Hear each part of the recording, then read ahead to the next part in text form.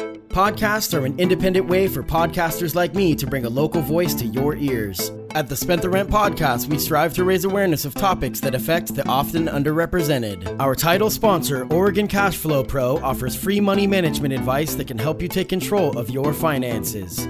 At OregonCashflowPro.com, you will find videos to guide you towards your goal of financial freedom. For more info, there will be a link in the show notes. The following podcast is available on all major streaming sites, Spotify, Apple Podcasts, and more. You can now listen to all previous episodes, donate to the podcast, and buy shirts directly from the Spent the Rent podcast at our newly designed official website, strpod.com. Local government is where you will find candidates who have had a calling to represent an electorate they have a deep passion for. Today we are joined by an individual who calls Lane County home and takes pride in the 541 community. Joining us next on the Spent the Rent podcast, candidate for mayor in Eugene, Oregon, Thomas Huda.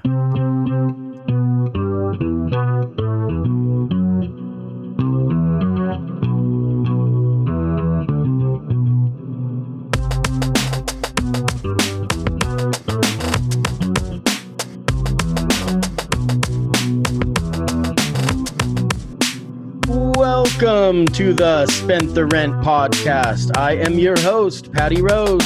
My guest today is a candidate for mayor in Eugene, Oregon, Thomas Huda. Huda.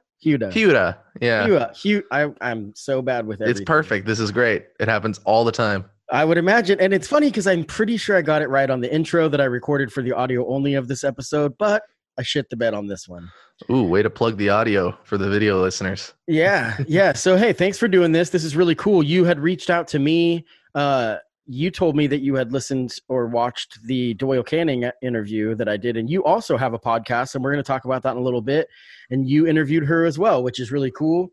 That one, our styles are so different. And we'll get into that later. Right. Nice. But Thomas, she's thanks awesome. She's good people. She is great. And so thanks for doing this. You are running for mayor of Eugene, and what a full list of candidates. And we'll talk about that, I'm sure, as we go on. And totally. Really diverse crowd, which is cool. A really eclectic crowd. I think it represents the community well. So that's pretty awesome. Citizen candidates for mayor, for people that don't understand, mayor is a volunteer position. I think there's a small stipend. I'm sure you're not. $24,000 stipend. $24,000. Same as what the city council gets. Yeah, so it's not. It's part-time volunteer-ish. Yeah, so I mean it is paid, but still, that's not very good. And you're an educator by trade, right? You're a teacher. So that's a little bit even less than a teacher makes. It's still significantly less than a teacher makes. A teacher, Doyle wants to give $60K a year at minimum across the U.S. for public school teachers, and that's great. But even then, like if you calculate it by hour and how much time you're actually spending thinking about your kids and thinking about what your lesson planning and it's still terrible pay. Yeah. If you think about it like that, you have to abandon the notion of I'm getting paid for how much work I'm doing, and it's more like I'm getting paid and I'm living and I'm doing everything I can to help these young people. Right. It's a lifestyle. You have to reframe absolutely. It's a lifestyle. It's like, there's so much that goes into being a teacher, extracurricular, like time, obligations, like going to concerts and all that stuff to show that you care about your students, depending on what age group you work with. But it's a lifestyle that you sign up for. So 60,000 would be I think that's, I don't know about fair. We're not going to use that word, but I think that would be good because at least then it's something where people can live a comfortable life. Anyway, so running for mayor, this is really cool. One thing that I don't know what it is in people's minds, but they have this image of what a politician should be. And especially on a national level, that makes kind of more sense because they're bought and paid for by corporations. But on a local level, it's kind of interesting because people are like, why is this guy running? It's like, I'm not going to say who it was one of your opponents. I was talking to yesterday in Messenger, and he kind of made a snide comment, was like, a rapper running for mayor. And I'm like, first of all, I'm a rapper too. Second of all, the fact that you do something for fun, making music, and that's another thing we'll touch on later. We're going to play one of your songs. I think it's just funny the way that people look at that. But to me, I did some research on you, and I believe that you're qualified for the position because you did go to Columbia University. Mm-hmm. You work as an educator. For grad school. Hmm. and and a master's degree. I mean, this is, so people might not take you seriously because you're aloof and kind of goofy and fun. But And I young. just I would be 27, and and young is I'm a very good 26 point. now. Yeah. Sure. And then, for people, I mean, running a business, I think is to a lot of people kind of a prerequisite for a politician today. And Yeah. so anyway, I don't want to talk about reasons that people shouldn't vote for you. We're here to help plug you. But I do think that it's kind of interesting when people have this image in their mind. And what do you tell people when they kind of look at you and when you say, I'm running for mayor? Do they think it's like a publicity stunt?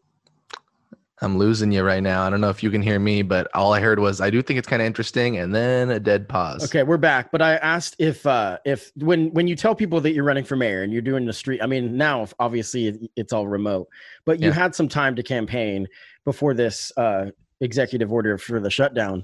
Did you kind of feel like people received it pretty well, or did you get kind of like people look at you like, is this publicity stunt? No one's ever explicitly said publicity stunt, but I have definitely had a mixed response. And I've had people who, when they get to know me and get to talking to me and hear about my ideas, they are on board. And that's where we need to be. Ever since COVID-19 happened and we have had to move a lot of basically all of our campaigning operations to the internet, that can work in my favor because, I'm a podcast host. I've been podcasting weekly since December, video and audio. And so, this is kind of like the race has come to my domain a little bit. Yeah. I've been using my web presence a lot to promote my legitimacy, my credibility. And I think when people hopefully get to especially talk to me one-on-one, but also hopefully your listeners who will get a sense of me on the show, they'll know that I am a rapper and I'm proud of it, but I'm certainly not limited to any one thing that I do in my life. And I have a lot of 7 years of policymaking experience as a legislative intern with Planned Parenthood Advocates of Oregon and Oregon League of Conservation Voters. And I've actually passed policy at the nicest small college in the Midwest, Carleton College. And I was a 4-year student senator there. I was a college council member. I was approving multi-million-dollar science complexes and a performance hall, like building plans alongside administrators. And I know how to get the respect of people who are older than me because I have a track record of succeeding in positions that are typically for people older than me. I've been named the co-chair of faculty working groups and committees. And there was an inaugural campus community conversations project after a lot of big news issues kind of cropped up in 2015 and 16 that the school wanted to talk about. So I, pioneered that whole project, and we got every single member of the community, students, and then a lot of faculty and non-faculty staff literally sitting around in dorm lounges and talking like this, like having real conversations with one another. So my which is what happens is varied, but yeah. Which is what happens with local government more than on a national scale. You get opportunities to deal with your constituents face to face, especially a mayor, because you're at the mercy of your citizens. You're working for them. It's civil service. The funny thing too is that the mayoral position in Eugene, we have what's called a weak mayor system as opposed to a strong mayor system. And so they have very little power. They have very little legislative executive power. I just talked to Kitty Piercy. She says you have tools, but you don't have a gavel. You don't have the ability to just speak a policy into existence. If you want an ordinance to pass, you don't even have a vote on it. So you got to get 5 votes out of the 8-person council, but really you have to get 4 votes because you can vote in terms of a tie. Sure. So but it's so funny because there have been a lot of people criticizing the incumbent mayor, and I am one of them. I try to do it respectfully and appropriately for the situation because I don't think that anybody should just be able to walk into re-election. And one of the prevailing things that her supporters will say is, don't you recognize that the mayor doesn't have any power? Why are you criticizing her for not demonstrating, what you think is enough leadership? Because she doesn't have the executive authority very much. But so that's the funniest thing is that argument will get spun because it's like, oh, why are you young and you think you're qualified to take on all this power? And then when you criticize the mayor for not using her power well, it's like, oh, there's no power in that position. It's just a figurehead thing anyway. Right. So why not put somebody in who has the ability to inspire and reach out to a younger generation of people than anybody else on the ticket is able to reach out to?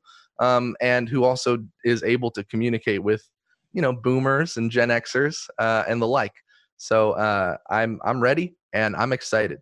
Yeah, I think you got something going for you. I think that, there's definitely a future in this because, one thing I want to touch on before we I hope Eugene has something going. Well, we'll see. It's about me, but really we need the best leadership that we can have in That's a fact. The city, all 8 seats of the city council and the mayor's office. Yeah. So I want to touch one more thing about the hip hop music. People don't really understand how it actually can work in politics and in coordinating community. People don't really understand the behind the scenes of what goes on to putting on a show. There's so much that it does. And then there's the crossover with teaching. I've seen a lot of teachers use hip hop as a teaching tool because they get to a level where the kids are like, oh my gosh, they get me.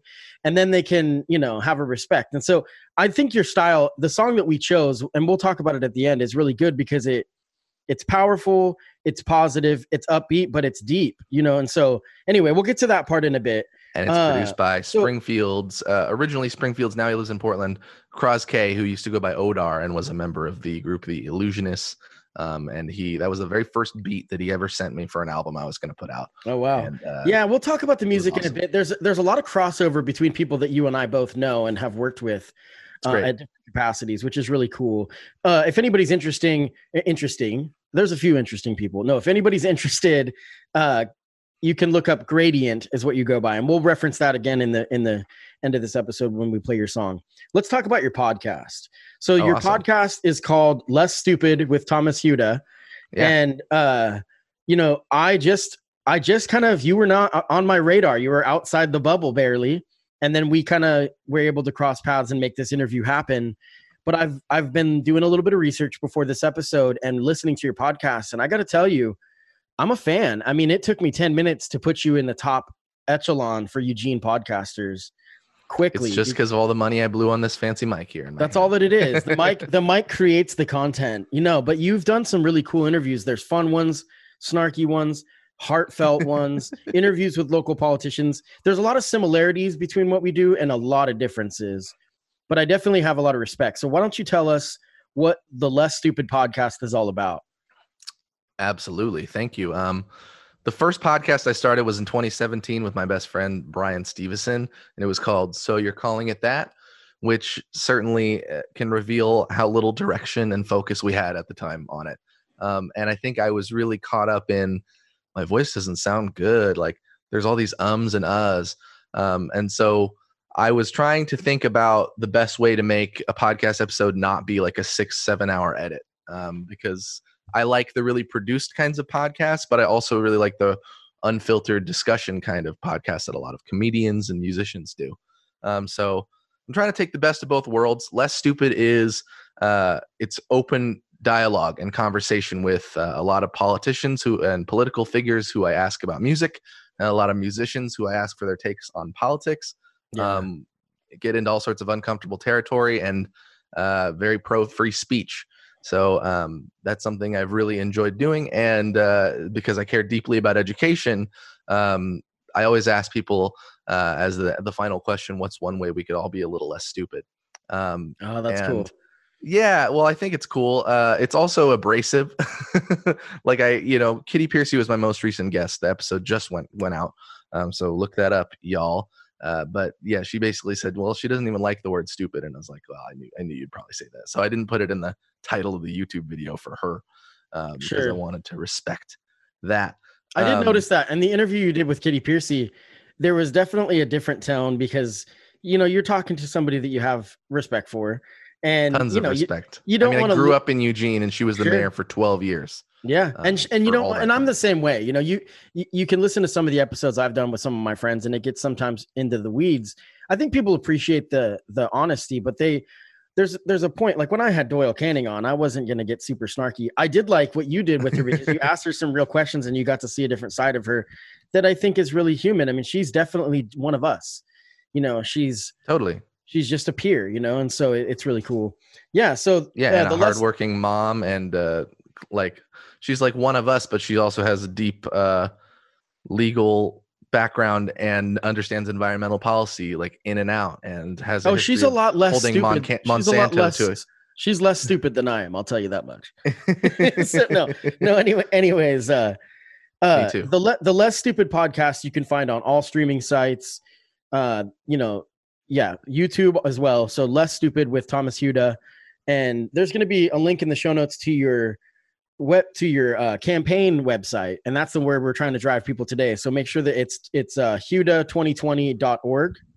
HIURA 2020.org. Absolutely. And so the link will be in the show notes for that. But then you can also look up Less Stupid podcast on all the streaming sites. So that's really cool. So I want to get a little bit to your story, and your story is pretty incredible. You can go in, and that's kind of the plug for the campaign website, because your story is written in there, and it reads very true to form of a human, unlike a normal politician.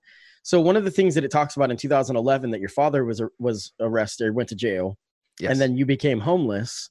And so much later. He was homeless since 2011. Or he was homeless. Sorry. Right. Sorry. And he's been unhoused since 2011. Bless his heart. I sold him a Prius to live out of a few years back, and that was a good change for him. But he's got a big trailer, and he's got a place where it's parked, and he kind of bounces around. But that's not super related. It's a little related to how later I became unhoused for a solid 6-month period during this campaign. But here I am now I could knock on the walls. You could tell it's not a Zoom background where, I accidentally, I green screened it in. This is actually a green screen behind me. But but I wanted to at least touch on the facts that you have an understanding of the reality of homelessness, and homelessness is the number one issue. Homelessness is the number one issue in Eugene. That's not even debatable. And so I had a guest on one of my favorite episodes I've ever done, like episode 14, I think. It was really early on for me, with my friend Blair Conrad, who's been on a couple times, talking about her coming back from homelessness to being housed. I guess houselessness is the correct term. Is that true, people? But we're not here to talk about semantics. We're free speech people. I'm not trying to. Obviously, my heart's in the right place. Yeah, you do you do your best, and you do what you can. Right. So that, I think, is really compelling, and I encourage anybody listening to get a more deep understanding of who you are on your website. And they can reach out to me. I've got a contact form. You can text me anything. It's not a made up thing. It's just the reality of where I've been in my life, and how my experiences are colored by some very privileged experiences that I've had in being able to do leadership at multiple Ivy League schools and blah, blah, blah. But also some of the very real, I think, kind of Eugene experiences. I grew up in North Eugene off River Road. Yeah. So I'm so proud of where I grew up. North Eugene High School? Yeah, and Kelly Middle School and Eugene Gakuen Elementary. Now, when your dad was in trouble with the law, how old were you? Junior year in high school. Oh, man. Yeah. And so did you live with both of them, your mom and your dad? Yes. Yeah. They should have been divorced a lot earlier, but they had this idea that we would stay together for the kids, but they weren't communicating, and they were trapped in, passionate disgust for one another. And that's not a functional situation. So for quite some time, my dad was not living in the house, but he was living in a trailer in front of the house. And we had spray painted the whole thing camo, because, then nobody could see it, that way. Yeah, exactly. That's good. And I think it might still be on Google Earth. If you look at that house, it might still be there in the images. Wow. But it was a interesting experience for sure. Yeah. One of the things about honestly, I think I had to be a peacemaker a lot of the time. Yeah. In the house. I was going to say that having grown up in we'll call it a dysfunctional home myself, I think that this has prepared you for politics, because that's the duality we live in today. Is a dysfunctional home. No. And also my mom is very conservative and my dad's very liberal. My mom is a Japanese woman who believes deeply that, if a cop says something, that it's definitely true. And I'm a pretty middle of the road person on that issue. I actually think I'm probably one of the most conservative people running in terms of my views on public safety and law enforcement, et cetera. But I don't believe that every cop is telling the truth all the time. That's just BS. Sure. And they're human beings. Whereas my dad basically believes that nothing that anybody in authority ever tells you is true. Yeah. So they had a very different view of the world, and I had to negotiate what that what that meant as far as peace in our household quite a bit. But So you talked about I'm not ashamed of it. You talked about your mom growing up. Is the stereotype about Asian moms true? I mean, is she just pretty intense? Dude, okay.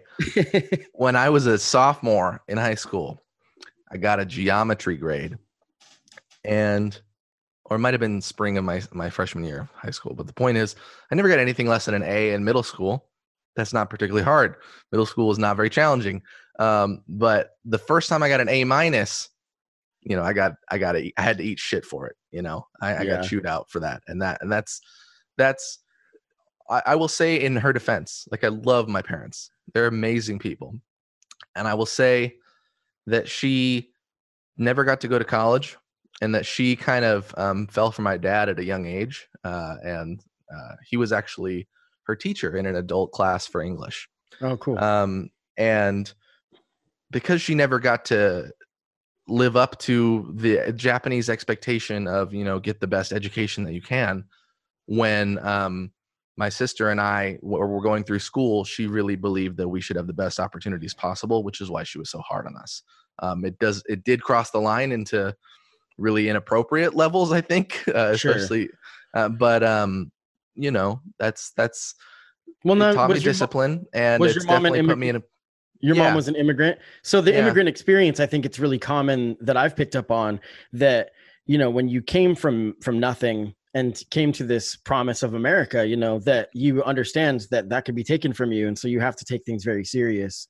And so I have a lot of respect for it. One of the things that I love about my job, being a barber on campus, and I talk about it a lot on the show, is the amount of diversity that I'm able to experience on a daily basis, both Asian Americans, and then people literally in their first week here from China or Japan or Korea, and it's really great because there's common threads. Now, talking to, and I don't want to get into stereotypes I have no concept of what it is to be Asian, but some of the stereotypes, it's interesting. I only have half a concept. My dad's white, so don't sweat it, man. We're not. No, but I'm not even at this as a whole integer either. No, but I think it's something I've picked up on, and this is just stereotypes, that the Asian American stereotype it away. Asian American moms are super intense because it's a little bit different when you've seen one world and then you live in another one, and so I have a lot of respect for that. And Tiger parents. I think that when it's funny, we got off on this tangent about your parents, but I think one of the things that I can admire about you running for mayor, coming from the background that you did, is that you understand the normal everyday plight of the average person. And so when you're trying to be a politician representing a community that you take pride in, that you love, there's something to look at each individual.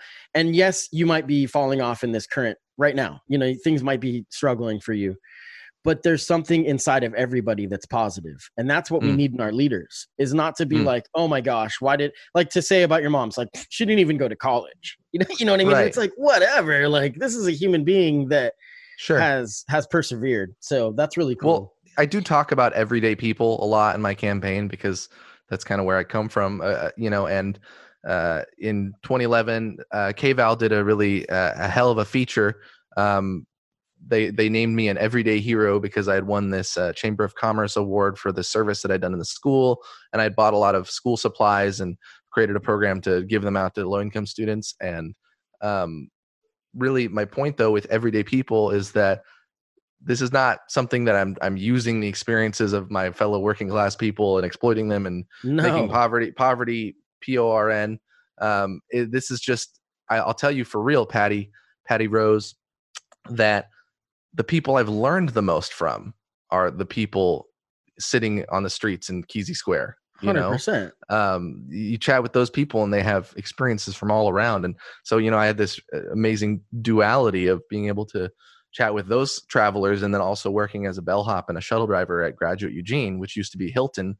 And it's the premier conference center in the city. So we have, whether it's for fish and wildlife conferences or education conferences or just business leaders around the world and the country, and athletes, high profile people who want to come and experience Eugene.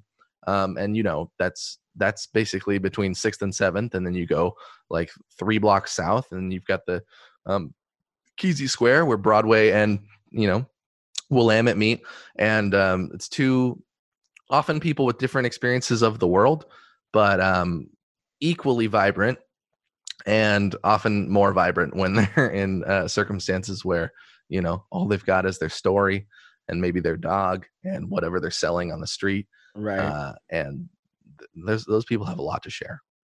I can relate to that completely. I used to be a bar fly in my early 20s of a bar on West 11th that's gone now. It was called El Dorado. Okay. And you said you're 27, so I'm 38, so it's probably gone by the time you were 21. Man, you have so much youthful spirit. Right? 38. Yeah. You could have. Yeah. Wow, nice. I'm completely gray from the waist down. Anyway, no, but so that place was really interesting for me because there was such a first of all, diverse group of people. I remember watching the Obama inauguration, and that there's not a lot of black people. The first one, right? Yeah, the first one. Yeah. Nobody showed up to the second one. Right. Not as many as showed up to see Trump. But anyways, no, he had the biggest audience ever. It was right. Huge. No, but anyway, so there was not a lot of black people. Probably one of the biggest audiences. Okay, sorry. Of all time. No, but there's not a lot of black people in Eugene, right? But there was a very sadly, and as a result of terrible history and racist policy. And that's a whole, when we can get into that at a different time. But at that bar, there was a little pocket of African-American people that I got to be really good friends with. And that we were completely different. They were very working class, right? And not youthful. I mean, older, like 60s, 50s, 60s. And so it was a really cool thing because that was not something I had an experience to hang out with a group of like 25 black people, right? In Eugene. And so this is just one example. There was also people from Honduras. There was also people from Mexico. And then there's also a lot of white people that were struggling with drug addictions, like meth and different things. So there's all this just odd conglomeration of company. Yeah. That really, like you were talking about just learning from people in Kesey Square, that at El Dorado, that was my favorite thing to do, is just get drunk and talk to the 60-year-old guys and learn a ton of stuff about just different perspective. I remember a guy telling me a story. He was from Honduras, about his brother being killed by the cartel and how he came over here with an AR-15 through walking with it above his head. And I'm looking at him in the eyes and I'm like, he's telling me the damn truth. Like, this is not a made up story, you know? So to not hear a C story. Yeah. No, so to hear the perspective was really interesting. So I want to get back to your campaign. Now, there's a few things on your website for people of my age and up that are going to be like, what? You know, it's a little bit shocking, and I want to at least address it. It says on your website. I try to not put it at the very top front. And it's totally okay. The value of making a good impression is high, especially when you've got, like, you know, the Register Guards basically saying all the 6 challengers are just little known and don't make a good case for being mayor. Right. Trying to make my website presentable while also a good reflection of myself. Yeah, and so essentially, there's something that I have an understanding of, kind of falls along age lines in this country and in this world, and it's an acceptance of gender norms, right? Or an acceptance, it may not be the right word, just the conversation of gender norms. So on your site, it says that if elected, that you would become the first mayor of color in this town's history, which is shocking and crazy, but not at all shocking. But yeah, a little, but unfortunate. I mean, Dave Chappelle, when I saw him in Eugene at the McDonald Theater, he said that this is a diverse town. There's like 50 shades of white. Anyway, so you would be He's literally one of the greatest and most important comedians of our generation. He's pretty incredible. By the way, if we could do a whole episode on him, we can in the future. We'll do that. We'll just call it Dave Chappelle. Right. We'll talk about it. Right. Anyway, so it also says on your website that you are non-binary, and can you explain to us, for people that don't understand what that means? You know, so you can see my toes. They have pink polish on them. That's the easiest way to just show you what it means. It's like, this is me, and this is who I am, and just present myself. And I always I have been openly bisexual since basically the tail end of high school. But there's definitely that sort of erasure of, I know that person looks like a dude and they keep dating people that look like they're not dudes, so you're not queer or whatever.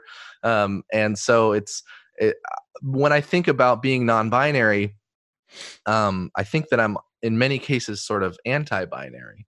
Yeah, that's how I picked it up. Yeah, I don't see the world as being in a political binary. You know, I re-registered as a Democrat in order to have Doyle Canning on my ballot in the congressional race because we're whack and we don't have open primaries. Right.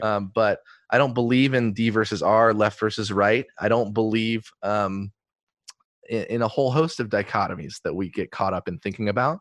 And you know, the people who have a more conservative to this approach to this issue will, you know, say, oh, it's a really small, tiny minority of people who maybe they're confused, or maybe they, you know, are being a little narcissistic, or any one of the arguments that frankly they're out there about how, you know, there are only two genders, right? Well, it's not a new idea to suggest that there are only that there are more than two genders. It's something that a lot of indigenous communities, they have a term called two-spirit here in the place we now call North America, where people who don't just embody one gender identity and that have the spirit that is both feminine and masculine and whatever else there could be. Because, you know, sex is a biological thing, and I'm biologically a male, but gender is basically a performance. It's a set of rules and ideas about what it is to be a man, a woman, a human being.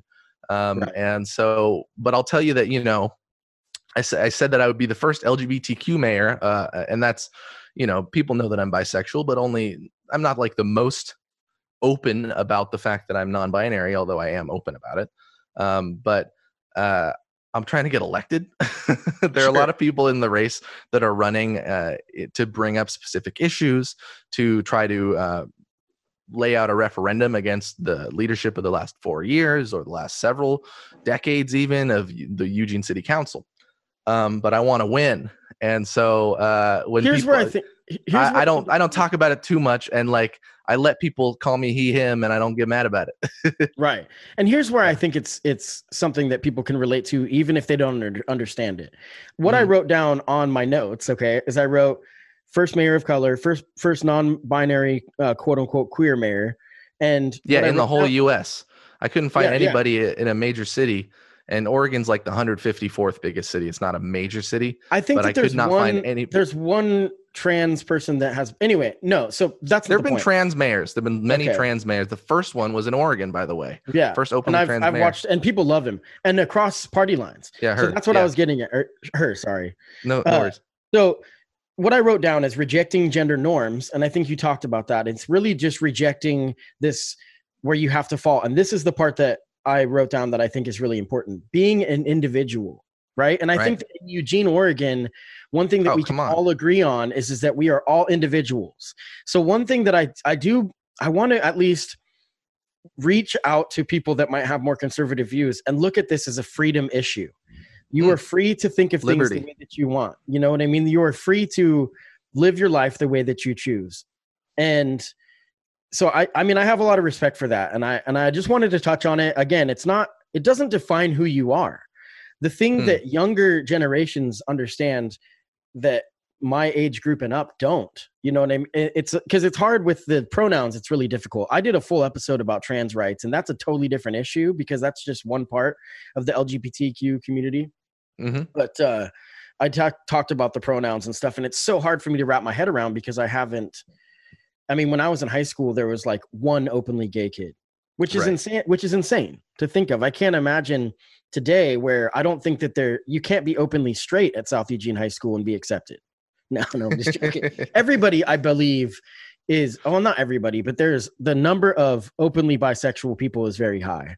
And I think it's really cool because, you know, I have been somebody that has pushed gender norms as well. Now, I'm not going to put any label on myself. I mean, I'm in a straight relationship. I'm attracted to women. But that being said, you talk about nail polish. Dude, women are hot. Right. You talk about nail polish. You talk about people in general are hot, but I just think that I've been somebody that is at least in tune with femininity. I've been inspired and raised primarily by women. My mom was a strong, independent woman. You know, my girlfriend, the women that I'm attracted to have different qualities of femininity, but I have a ton of respect for women. So there's those qualities that chauvinism and masculinity is something that I reject as well. You know, that I love sports, so don't get me wrong, but there's parts of the culture that I can't stand. So we could be here forever. Well, let me play contrarian a little bit because I'm ultra specific with language, but I don't reject masculinity as a construct. I think there's toxic masculinity. Yeah, exactly, toxic masculinity. And one of the things that I see things from a lot of perspectives a lot of the time, and so I have criticisms of the woke left. I'm writing a book where I call a lot of the people who I had negative experiences with in college. I call them the PSJL, the privileged social justice left, and because I tend to be in agreement with a lot of their goals, but not necessarily with all of their tactics. And the reason I mentioned this is because I was a teacher, so I had 14 and 15-year-old kids. They were very few of them were white because it was New York City public schools. But my point is that there are historical privileges that straight, cisgendered, white, to traditionally Christian men have inherited, and we are building a more robust dialogue about what those things mean and how we can all use our privileges to build a better world. But I think that a lot of those people who are in that who have those identities feel alienated right now. And just look at mental health statistics, look at serial killers, look at mass shootings. It tends to be some of those identities that I just mentioned. And so when we outright reject or completely devalue the role of I guess a masculine identities that are also real, just as my identity is real, then we can sometimes do a disservice as well. Yeah, I have a ton of respect for you saying that, because I think that gets lost. I think that people look at somebody for being the oppressor, and then they forget that people that they're saying are oppressors are really powerless unless you give them power. You know what I mean? And so, I mean, when we're talking about citizens, we're not talking about government, and we're not talking about systematic racism right now, or systematic oppression. We're talking about just cultural, you know what I mean? Those are different things to me. But I do think that it's really cool that you can look at that perspective, that in order to maybe combat ignorance or hate or whatever you want to call it, the best way to do it is with love and with compassion. At least, I don't know. I've always felt like, for me, coming from that perspective of a white cis male, it's really difficult for me to navigate how to address it, because I want to listen more than speak, but I'm such a talker. And so I work things out in my mind. But anyway, we got on that a lot. And you're a redhead too, right? Those redheaded guys are just yeah. I had a woman one time, I was at a bar, and I had a woman one time say, you're really intelligent. And I said, well, thank you. And she's like, I've never met an intelligent redhead before. And I was like, what? And she said, I didn't know that redheads could be intelligent. And she was a black woman. And I was like, you're telling me that you think because of the color of my hair that it's going to affect my ability? And she's like, well, it's a compliment. I'm like, it's still backwards, anyway. Oh yeah. Those kinds of what some would call microaggressions, they happen. I mean, I was having this great experience with somebody I had a romantic involvement with my freshman year of college. And we started making out, and she said, I've never kissed an Asian guy before. And it's like, okay, I mean, cool, you're excited about it, and in a situation like that too, you don't want to interrupt the flow of a thing that's positive. Sure. But at the same time, it's like, why is that worth mentioning? You just went no, anyway. So where are we at with time? We got a little bit more time. I want to ask you, before we get to the music part, I want to ask you, what is it that inspired you to want to run for mayor, and what is it that you want to do, to change?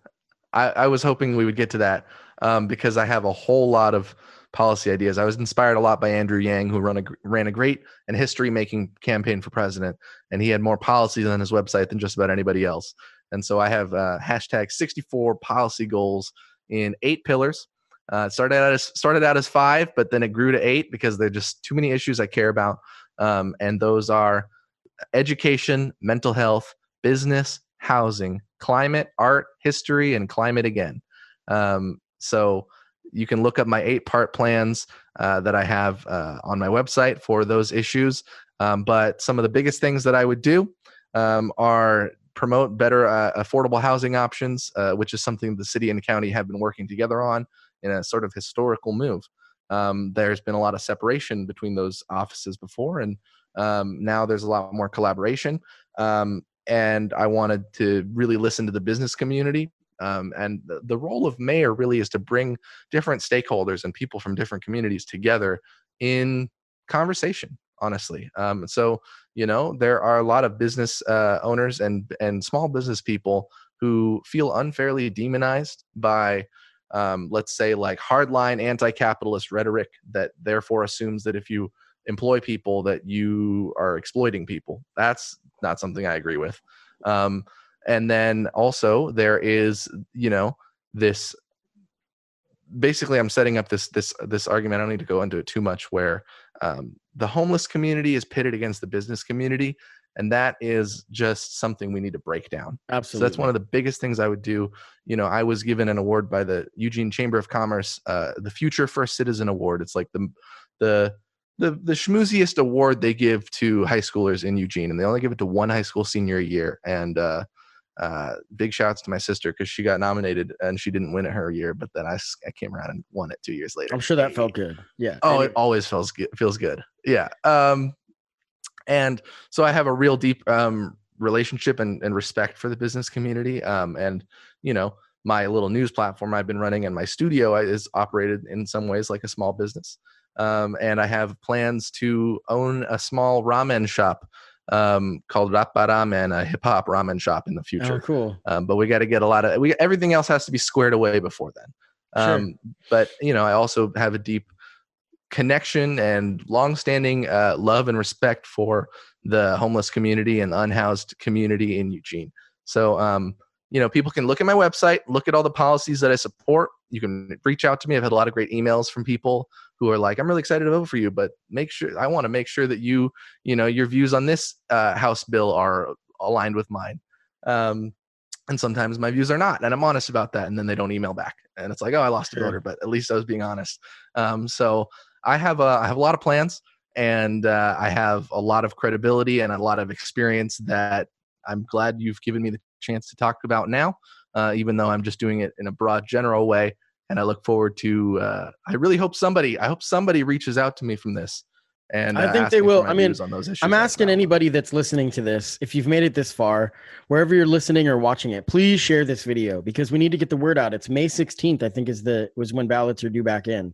May 19th. May 19th. I don't know. I always say 3 days earlier than whatever the date is, so that you can make sure that it happens. No. Yeah. Well, anyway, in those last hours, I was even telling people May 18th for a lot of this campaign, because I know that if I tell everybody to vote on May 18th, there's going to be a bunch of my friends who don't do it, and then on the 19th, I'm like, gotcha. The reality is that nobody knows what day it is anyway right now. So, towards the end, you can't even mail them in. You got to just go to one of the ballot when you get your ballot boxes that day, fill it out, send it in. That's what you do.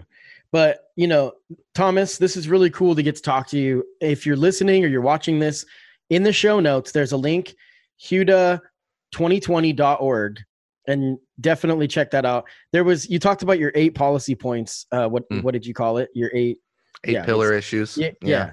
And it said on your website the 28th that they were going to be updated on April 28th. So that's probably something you have to do today, unless it's already been launched. Yes, absolutely. So anyway, thanks for noticing that. Yeah. Some of it's been updated, but today's the 29th, and I am hustling my butt off to get everything in there. Because let me also say, this is a primary campaign where I believe I can make the top 2 without any help. So I've been doing that. I'm an independent spirit. I've been running this campaign basically all by myself, turning away people who want to be my campaign coordinator and manager and, fundraising help. And I don't take any money. It's all self-funded by my own less than $4-figure budget that I put into it. And then what we need to do is there are a lot of awesome challengers who I've befriended, and everybody wants to get behind whoever the ultimate challenger to the mayor is. And we're going to grow the team a lot. But really, I'm just saying that to say that I've been doing a lot of stuff on my own for now, and I'm really excited to see what the vote total looks like. Yeah, it's pretty exciting. I'm in your corner. Now, one thing I have to say is I live in Springfield, so I'm not going to endorse. I think that there's a lot of candidates, but if I was in Eugene, I think I think you would get my vote after this little conversation. And thank you. And even though not all the 8-part plans for each of the 8 pillars are not totally on the website yet, but there are multiple policies for each of those 8 pillars. So you can see definitely where I'm coming from. Oh, yeah. And that already puts me ahead of pretty much everybody in the race in terms of how much policy depth I put out there. Yeah, I think you've done a lot of good with the website. I definitely encourage anybody listening to check that out. So we had mentioned music, and this is where you and I have a little bit of a crossover. this podcast, for anybody that doesn't know, and this is episode number 75 of the Spent the Rent podcast. So I started That's an awesome number. Thanks for letting me do it. Yeah. So Spent the Rent Records was my made up record label. And I started it because I spent my rent money to buy a microphone. And that's how this whole thing evolved into being a podcast and all that. And that's where it started from. And so we have a lot of crossover with people that we are familiar with, good friends with. I haven't done a lot of music with the crew that you run with, but I've kind of been on the outskirts of it. Sammy Warmhands, Cerebral Cortex, Reaction. These local MCs. Eugene has such a plethora of unique hip hop artists that are lyrical, that are, just amazing content, good delivery, pretty good production quality, just really unique. And so I like that. Everything was totally unfettered and untainted. And then you're like, pretty good production quality. I listened to your From the Dead album and it was mixed really well, right? And that recently came out on Spotify. And the very first thing that sticks out to me, because I have a background in audio engineering, is, does this mix sound good? Even more than what the ideas are that are being communicated by the artist. And it's the guy that helps me mix those, he adds the finishing touches. Hopefully we've had a little bit of a falling out. So hopefully we fix that, because he's an incredible shit happens. Yeah. I've had a bunch of falling outs on the campaign. When you work with passion, on passionate things constantly, sometimes it gets the better of you. That's a different story, and I don't want to get into it. But anyway, so we're going to play a song, and I want you to tell us a little bit about it. So your MC name is Gradient. What does that mean to you? It's something that I saw when I was like thinking about bicycling and the grade of hills. And I later kind of retroactively liked the name even more, because it's kind of like the word spectrum. It's like, it's a math term, but really like, the gradient tool on Photoshop, right? The smooth transition between red and blue, and there's all the purples in between. And that's just how I experience the world. That's kind of what that's yeah. Cool. So I like the idea that, I can understand and have elements of a lot of different, cultures and experiences and identities. I've been forced to have that as a biracial person. Sure, absolutely. What the hell is race as a construct? Are there 5 of them or 6 of them? But what am I for being mixed? So that's why I got the name Gradient, and I continue to like the name, even though if you go to Spotify, you have to search Gradient Ambition, because I only have 1 album on there, and there's like 2 or 3 other artist named Gradient, and we're all that's always painful. I couldn't believe. So I changed my name recently from my stage name from Self-Esteem Boat Willie to Patty Rose. Patty Rose. I know Patty Rose, though, is because everyone calls me Patty, and Rose is my mom's name, and it was just more me, and I just wanted to go in that direction, and it was really hard because I have like 7 albums or something under my old name.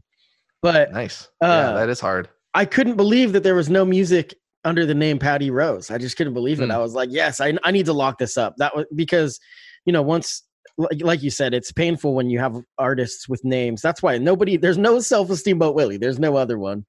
But certain names that people think of. Some guy in Norway is like, what the fuck? Right. I remember, I'm actually really big in Norway, so that wouldn't happen. But I remember Sweden is a different story. Go on.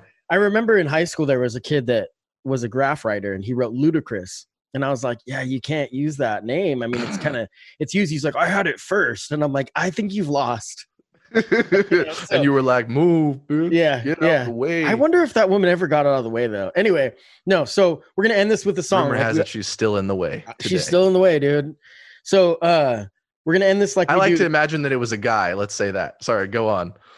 Yeah, bitch is definitely a broad term. You can use it for everyone, but yeah, and I've never used it in a rap song. I don't cuss in my music very often. I've said the F word twice in songs. One time was about 9/11, and one was about Donald Trump.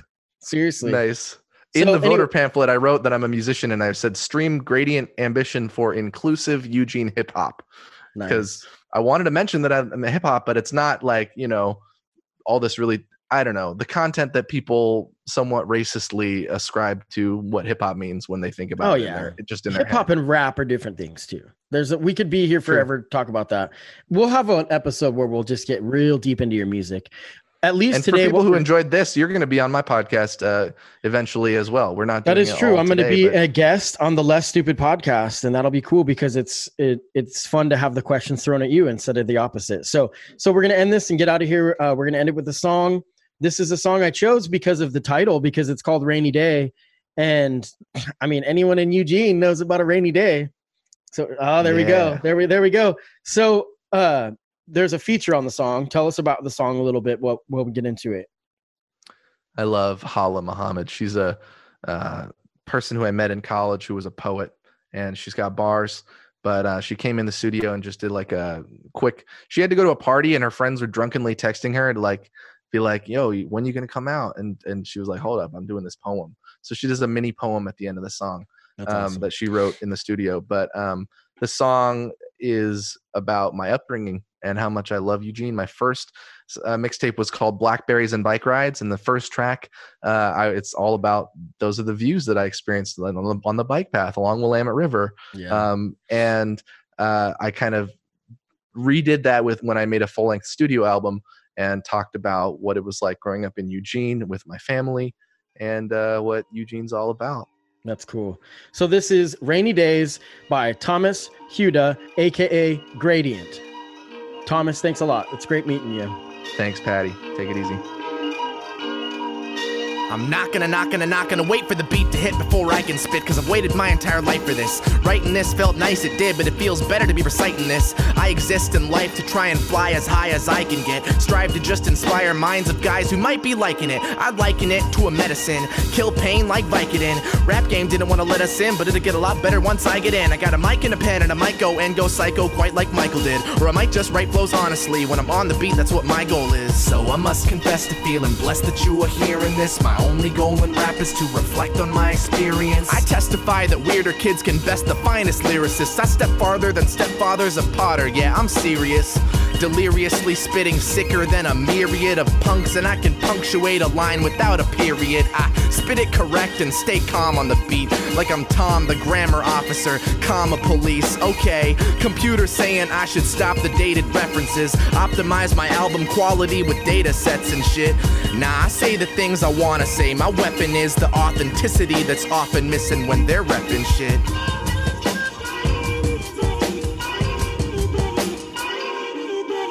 140 days a year it rains in my hometown. I'm grateful every day that I was raised in my hometown. Eugene, Oregon, a little insane and far from the humdrum. Hope you don't get bored, but I want to explain about where I come from. Constant cloudy climate, say goodbye to your dumb umbrella, cause daily showers here are not a conundrum. I'm from pizza drivers too high to deliver, and I'm from picking blackberries on the side of the river, and I'm from often being asked real politely by a guy on the street if I'll provide $1 so he and his wife get to eat. Unspoken poverty, got a lot of folks not owning property, but I don't want to focus on showing awful things. There's a lot that grow and taught to me. People want that dough monopoly, but don't want the battle that burns and scars. Shout out to my family, cause they showed me the value of working hard. In the backyard past the sunset, dad made us work till we ask, are we done yet? Mom working every night to feed us food, and my sis taught me to succeed in school. Clouds overhead, but it's okay. Never be afraid of a rainy day, just seek that goal that you have before you, cause nobody's gonna grab it for you.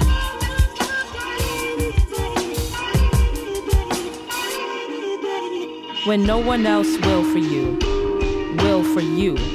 thunderclaps, a shower of praises till you crack, a blue sky missing sun, storm, whether or not they see you, wet faces, with your rainy day words you strike pain, and never let up, the will to will for you whatever they won't.